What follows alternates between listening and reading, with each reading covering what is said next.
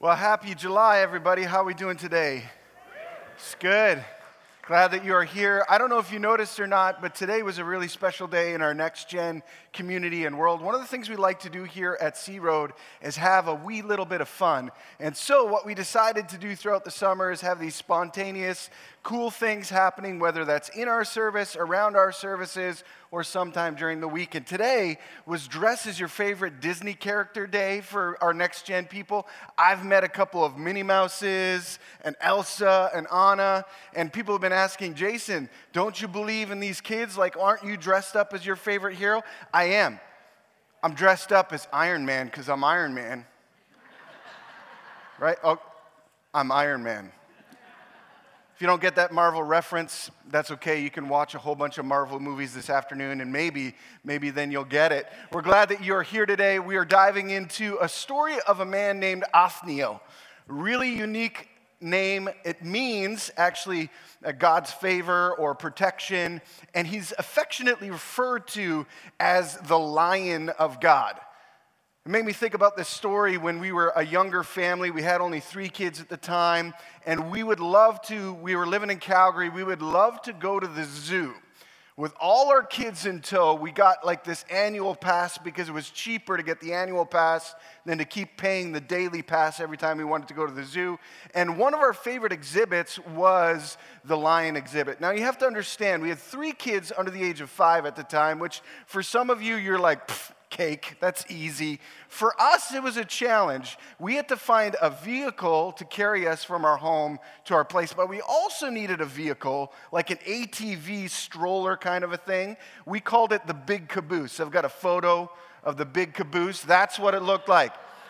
You had 2 people in the gunner chairs because they're the gunner chairs because they would throw things from those chairs at the animals. And then you had the captain's standing place where you'd have the kids say, that way, Daddy, that way, Daddy. So this was the Big Caboose. This is what the Frizzell family traveled around at the zoo. When we got to the lion exhibit, here's what was interesting. The lion would start stalking my children. I don't know if you've ever seen this happen when you're by big cats on their cages. I never prayed so fervently like I have in those moments where I see them pacing from one side, coming directly towards us, and I'm at this steel cage thing, and I'm like, I wonder if this is strength tested. As the lion dives head first. Now, usually it's because my kids had like Cheetos or cheese or whatever sort of knacky. That's what they called snacks. Knacky they had in the moment, donuts and everything. I was nervous and afraid because you know what lions do? Lions are intimidating. Any of you stood face to face with a lion before?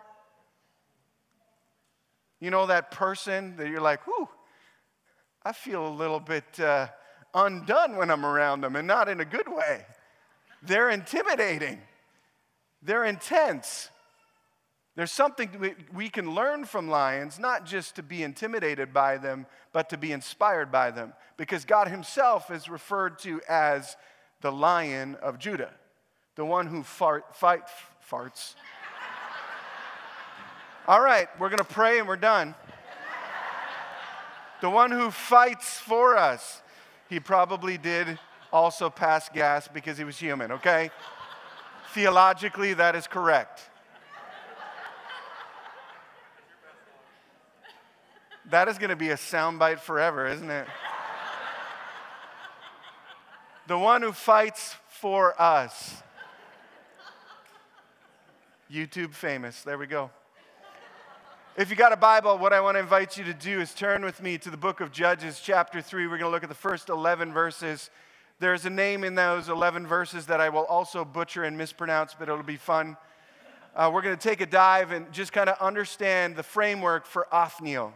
His life, what we can learn from him. If you don't have a Bible, just a reminder that on your mobile device, you can get the Bible version YouVersion Bible app, and follow along with us in that space as well. So starting in Judges chapter 3, I'm going to be looking at the first 11 verses, reading them out loud, and then we'll dive into them one by one together. These are the nations that the Lord left in the land to test those Israelites who had not experienced the wars of Canaan. He did this to teach warfare to generations of Israelites who had no experience in battle. These are the nations, the Philistines, those living under the 5 Philistine rulers, all the Canaanites, the Sidonites, and the Hivites living in the mountains of Lebanon, with Mount Baal Hermon to Lebohamath. These people were left to test the Israelites to see whether they would obey the commands the Lord had given to their ancestors through Moses. So the people of Israel lived among the Canaanites, Hittites, Amorites, Perizzites, Hivites, and Jebusites, and they intermarried with them. Israelite sons married their daughters, and Israelite daughters were given in marriage to their sons, and the Israelites served their gods. Verse 7, the Israelites did evil in the Lord's sight. They forgot about the Lord their God, and they served the images of Baal and the Asherah poles. Then the Lord burned with anger against Israel, and he turned them over to King Cushan of Aram. See, I'm going to skip that there. And the Israelites served Cushan for 8 years. But when the people of Israel cried out to the Lord for help, the Lord raised up a rescuer to save them. His name was Othniel, the son of Caleb's younger brother, Kenaz. The Spirit of the Lord came upon him, and he became Israel's judge. He went to war against the king, and the Lord gave Othniel victory over him. So there was peace in the land for 40 years. Then Othniel, son of Kenaz, died. Really short excerpt from the life of Othniel, what he was all about, what he was made to do. And there's kind of 3 pieces that we're going to unpack together as we dig into this story a little bit more. The first thing is this: problems. Problems. When you read this story, you understand that problems were in abundance in the culture and the context of this particular community at this time. There was problems all over the place. There were people that did not agree with what the Israelites stood for. They were all around them. They were, at times, influencing them negatively, having them kind of pull away from what God wanted them to do and what God wanted them to be about, to forget their history, their heritage, their values, their processes, and instead settle for lesser things. It was cultural chaos, one might say. Now, what's interesting to me is that you fast forward thousands of years later, and you can describe our culture today in the very same framework: cultural chaos. Listen to this quote from what I will call a cultural theologian, a hip-hop artist by the name of Post Malone. Check this out from his song, Hollywood's Bleeding. It's going to be on the screen. Hollywood's bleeding, vampires feeding, darkness turns to dust. Everyone's gone, but no one's leaving. Nobody left but us, trying to chase a feeling, but we'll never feel it, riding on the last train home, dying in our sleep. We're living out a dream. We only make it out alone. If you really dissect that for a moment, all you can see is despair and loneliness and chaos. Complete individuality, isolation, uncertainty, describing other human beings as vampires that are going to suck you dry and create chaos in your world. If there's anything that we can identify with in the time of Othniel and the time of us today, is that problems are in abundance. Now you might be thinking to yourself, okay, Jason, we've heard about this all-powerful, all-knowing, all-living God. If he really is who he says he is, then why doesn't he make all the problems disappear?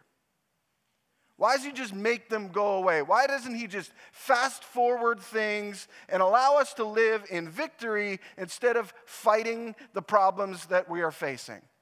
Why doesn't he take the addiction away?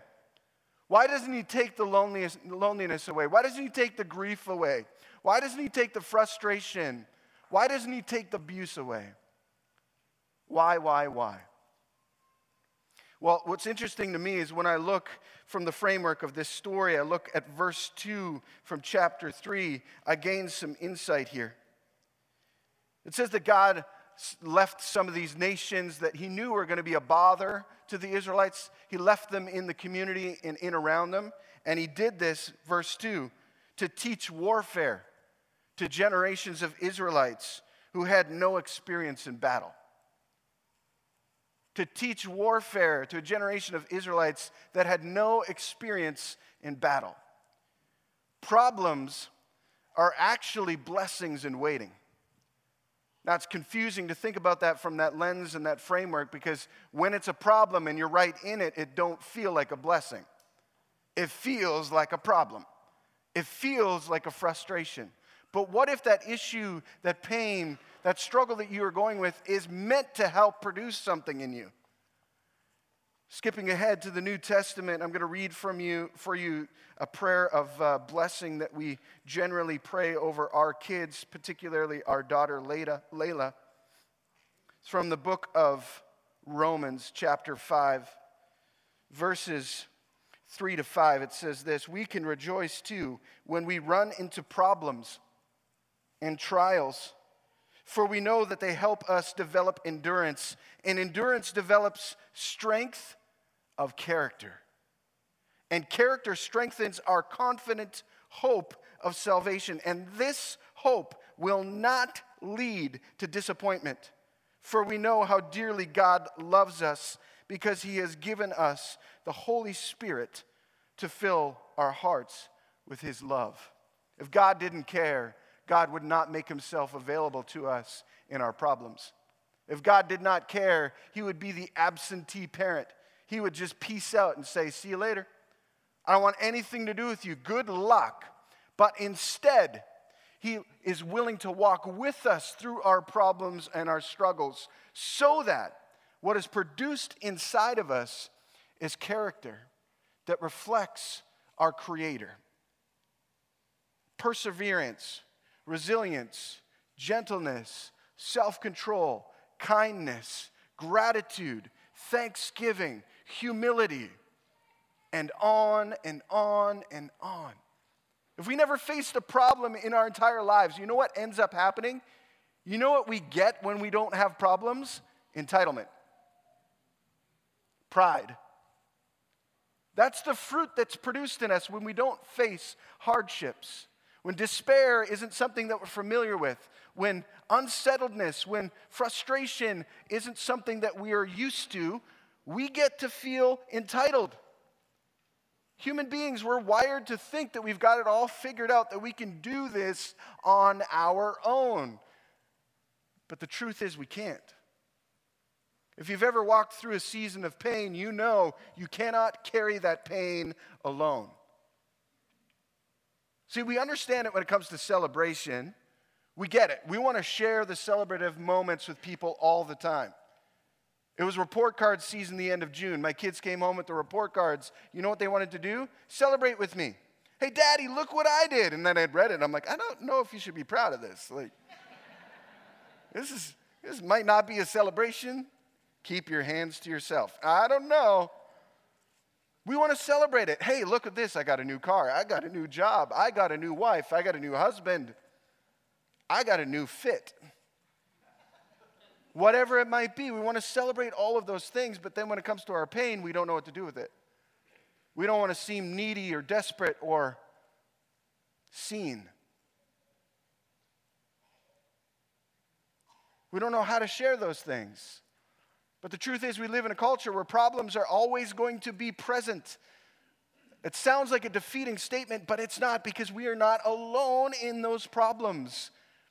In the tensions that this nation of Israel would have been feeling with all these other people groups pressing in on them from all sides, they were not alone. They were seen by God, and God sent them a leader to help deliver them from the season and the moment that they were in. God has created and instituted community to help us walk through seasons of pain and brokenness. We are never meant to do this in isolation. In isolation, in loneliness, we will always end up defeated. But together, in unity, we can experience hope and triumph, and dare I say it, even victory. Right size your problems, friends. Right size my problems, Jason. They will not defeat us when we're walking alongside of Jesus in unity and in community. There's a second thing from this story that I think is worth highlighting and pointing out, and it's the word peace. Right at the end, verse 11, we're said that after Othniel gets victory, they experience peace. 40 years of uninterrupted peace. Triumph. Walking in hopefulness. I don't know if you've ever walked out of a season of problems and then you're experiencing a season of freedom, of hopefulness. You feel like you are on cloud 9. Nothing can touch you. You're going to be 100% okay. But here's the problem. Here's how sadistic we are as human beings. We are not content with living in peace. We're not. We all have that friend in our friend circle when things are going well who seems to just lob in a comment or does something to kind of stir it up a little bit. In our backyard pool, I'm that guy. When everybody's floating around, eyes are closed, enjoying the sunshine, it's the cannonball time. In fact, I'll call it out. I'll just point at them. I'll jump off the side or the diving board. You're my next victim. I don't know what it is. It brings me so much joy. I'm not so certain that the recipients feel the same way. Here's the thing about peace. Sometimes we don't know how to embrace it. Jesus says this in John 14, verse 27. Peace I leave you. Peace I give to you. I do not give as the world gives. So do not be troubled and do not be afraid. When a gift is given by God, you can bank on it. That is a certain investment. The problem is we settle for lesser than God-given peace. What I mean is when we're in relational tension and strife with somebody, we settle for less than God-given peace. We're like, well, if we don't deal with that issue, maybe if we just don't see that person, then we're going to be okay. A year goes by, 5 years goes by, 10 years goes by, you go to your high school reunion, you see that person, you're triggered. Guess what? You've never been given peace. The peace that we crave, the peace that we look for, the peace that our souls are stirred by is something that can only be found in God. The peace that the nation of Israel experienced under Othniel's leadership was a God-given gift of peace. And yes, it meant having to fight to get there. We have to fight for peace internally and externally. What that means internally is we have to change the narrative that's going around in our hearts and our minds. The narrative that is like, man, they don't like me. I say weird stuff from stage. I said that God farted. I got to change that narrative. I have to change that narrative, that untruth. Oh, my family doesn't have time for me. They don't see my needs. Oh, this person, they just want to tear me down all the time. I've got to fight to change those narratives. You have to fight to change those narratives. We've got to fight for peace. We've got to fight to stay right in the middle of God's gift of peace. Because if we do not, our human nature will lead us outside of peace. And we'll wonder why we feel restless, alone, lonely, frustrated, tormented, you name it. More often than not, it's because we've struggled to embrace the peace that Jesus offers. Because even when we're in peace, we're like, well, I shouldn't be in peace. Like, I'm facing a problem right now. I should feel anxious or frustrated. Maybe I should think more about this. Maybe I need to do more research. Maybe I have to do this. What if we just rested in peace? The gift that God gives us. Embrace it. And live into it. Because when we don't, what we're going to uncover here as we walk through various other stories from the book of Judges is that we're going to get into another season of entrapment, a season of frustration, a season of pain, a season of suffering, Some of it because of our own doing, because we just do not remember what God has done and what God has given to us. It's a discipline to walk in peace. It's a discipline to stay in that space, to say to our mental anguish, you do not have root here. Have you ever had a conversation with somebody and they keep asking you the same question and you give them the same answer? Hey, Dad, can I go here? No, it doesn't work out. Hey, Dad, yes. Can I go over here? No, not right now. It doesn't work out. Hey, Dad, yeah, what you doing? I don't know. You're looking good right now. Thank you.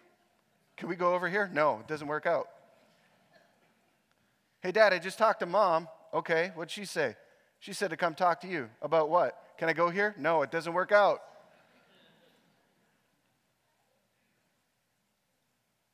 The internal mental gymnastics that happen in our lives, we have to be aware of them. The hamster wheel patterns that keep running and rotating. Sometimes they are wounds from experiences. Sometimes they are wounds from words. To fight for peace is to identify what they are, to name them. And then in whatever way we can, through our actions, our words, disarm them. Don't give them the power and the influence that they once had on us. We've got to fight for peace. Problems exist in our world, but peace is available in abundance through Jesus. All we have to do is say, I want that. And then rest in that peace. Embrace that peace, to digest that peace. Fight for it. It's the only thing worth fighting for. Third thing that I want to talk about from the story of Othniel is another P word. It's called prominence. Prominence. What I think is really neat about this story is that not only does it have a lot of cultural similarities to who we are and where we are today, it also has cultural distinctives. See, in Othniel's culture here, there was this absence. What we know is that there was this really amazing military leader. His name was Joshua, who led the people up until this point. And then Joshua passed away, and all the leaders that he had developed passed away. And there was an absence of leadership, of strength of character for the nation of Israel. And they find themselves stuck in a problem, needing to be rescued. God sends a rescuer in the form of Othniel to be his lion, to be the intimidating presence, to terrify the thing that terrified the people that he was walking with, the future. But what's interesting to note is Othniel never asked for the role.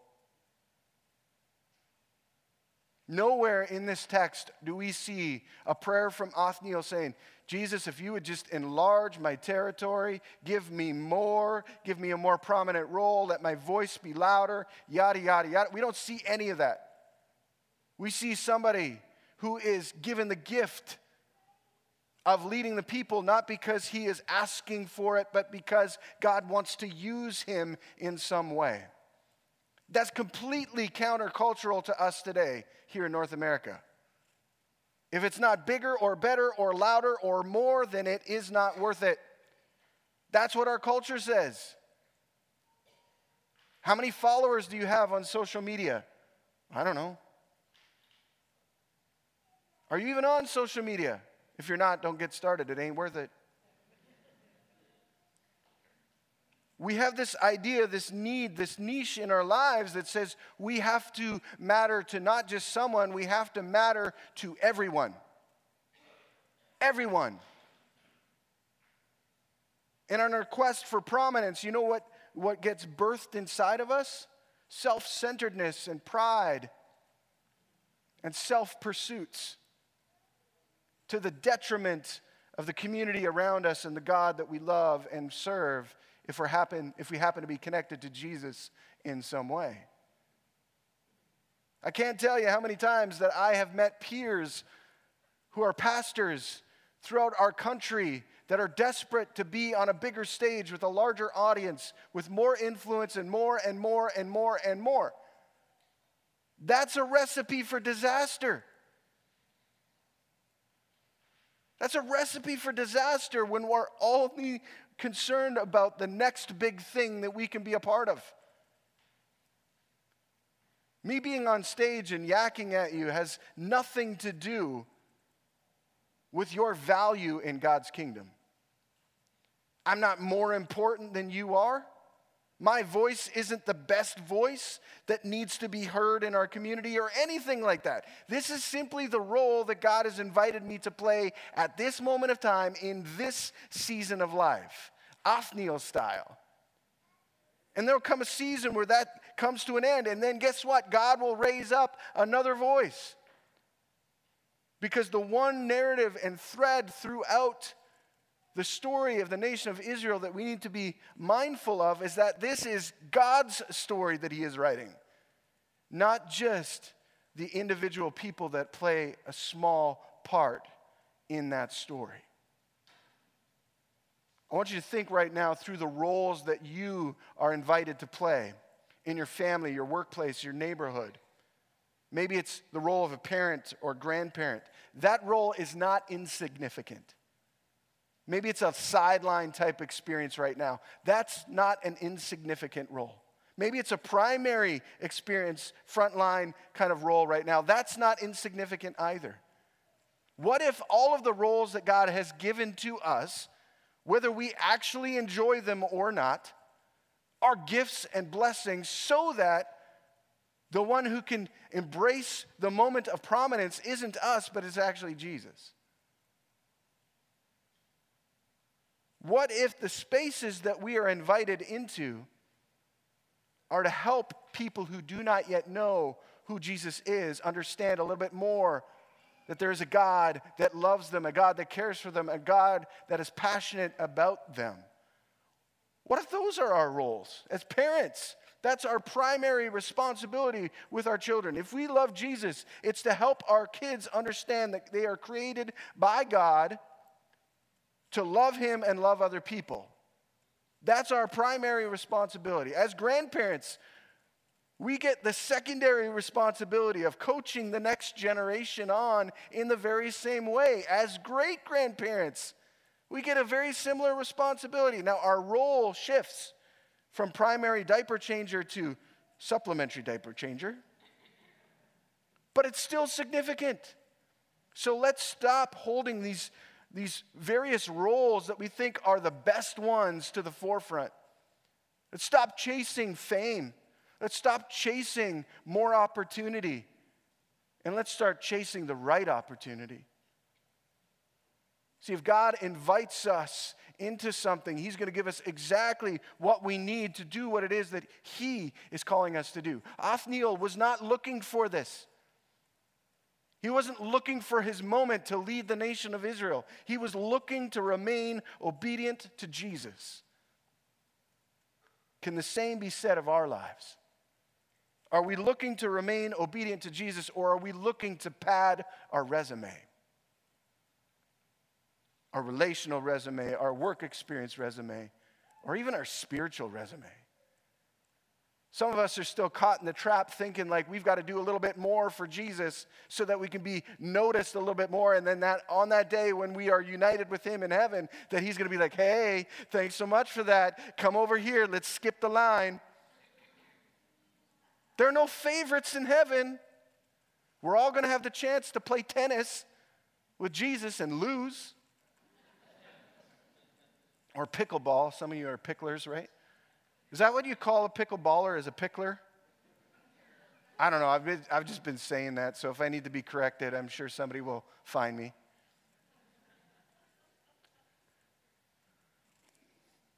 What if we rejected our need to be seen, our need for prominence, our need for platform,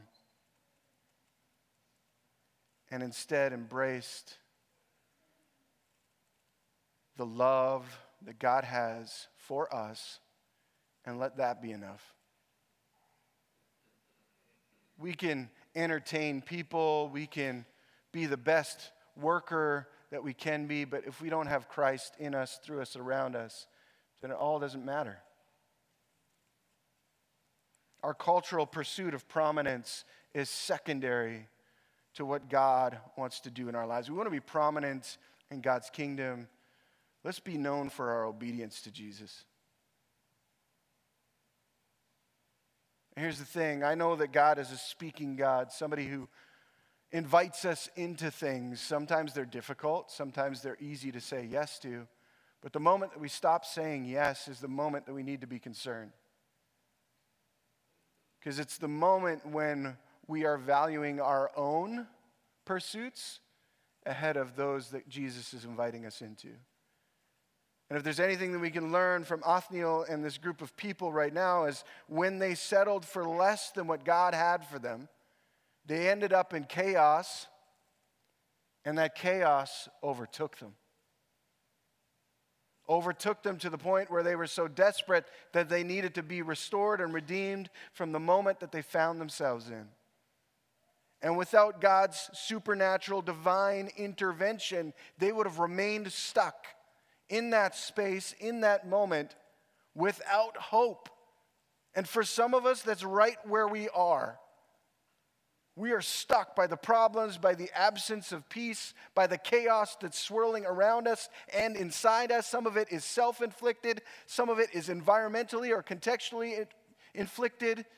And what we need is we need a rescuer, our own Othniel, to lead us forward from that moment. The good news is the Lion of Judah fights for you and fights for me.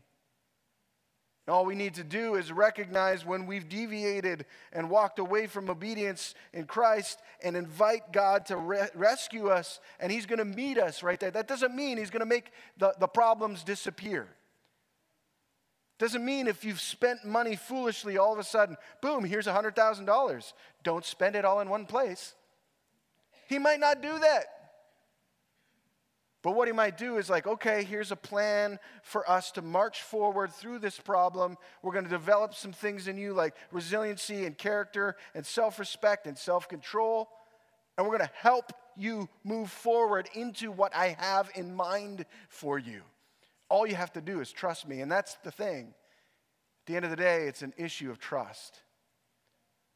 Are we able to trust that God is who He says He is? Willing to fight for us, willing to love us despite our flaws and what we might think are our own deficiencies. And despite all those things, He sees intrinsic value in each one of us, and instead of walking away from us in fear, He walks towards us. Nay, He runs towards us if all we would do is say that we need Him. So I can't help but think as we dive further into summer, summer's a beautiful gift, and sometimes it helps us, mask our problems and our concerns and our frustrations because the weather's nice, we can do more things, the workload may be a little bit more light, whatever it might be. But at the end of the day, if we never deal with the root issues that keep bubbling up in our lives, we will continue to spin our tires and run on that hamster wheel until we're exhausted. Instead, what if we could embrace what we're learning from Othniel and understand that even in the problems, peace is available? And if we reject our tendency and our need and our desire to be seen and recognized and heard and yada, yada, yada, and it's replace that with this capacity to remain obedient and committed to Christ, I think that's when you start putting all of the pieces of the puzzle together. And when the setbacks come and the challenges arise, we recognize that we're not alone in any of that. And we can trust that what God is building in us is of intrinsic value not only to us, but into what He's doing in the lives of people around us and around the world.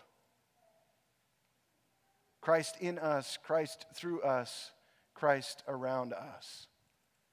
May it be so this summer as we dive further into Jesus and walking with Him.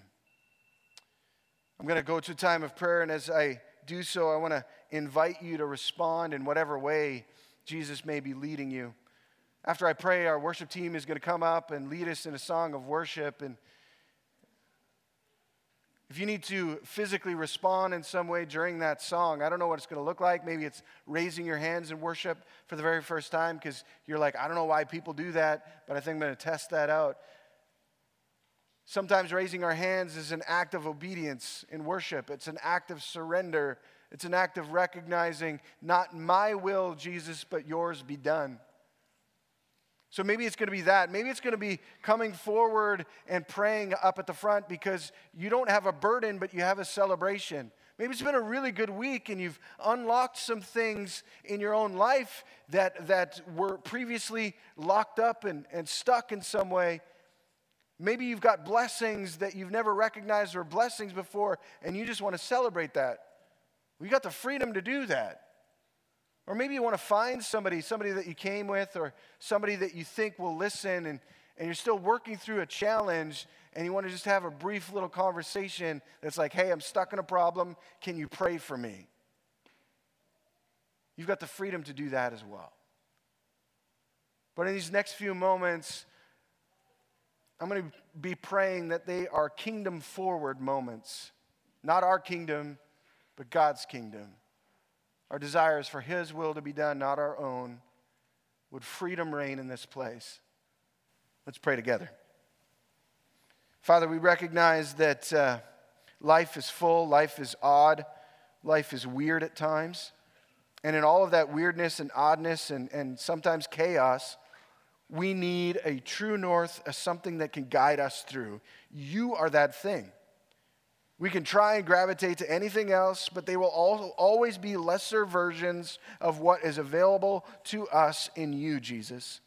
And so I pray that distractions would disappear, that addictions would fade, that relational tensions would not be so intense as to tear the relationship apart, but would instead be moments of learning and discovery and how you can grow together and find common ground and fight for peace with one another. Father, without you moving in our life, we're stuck.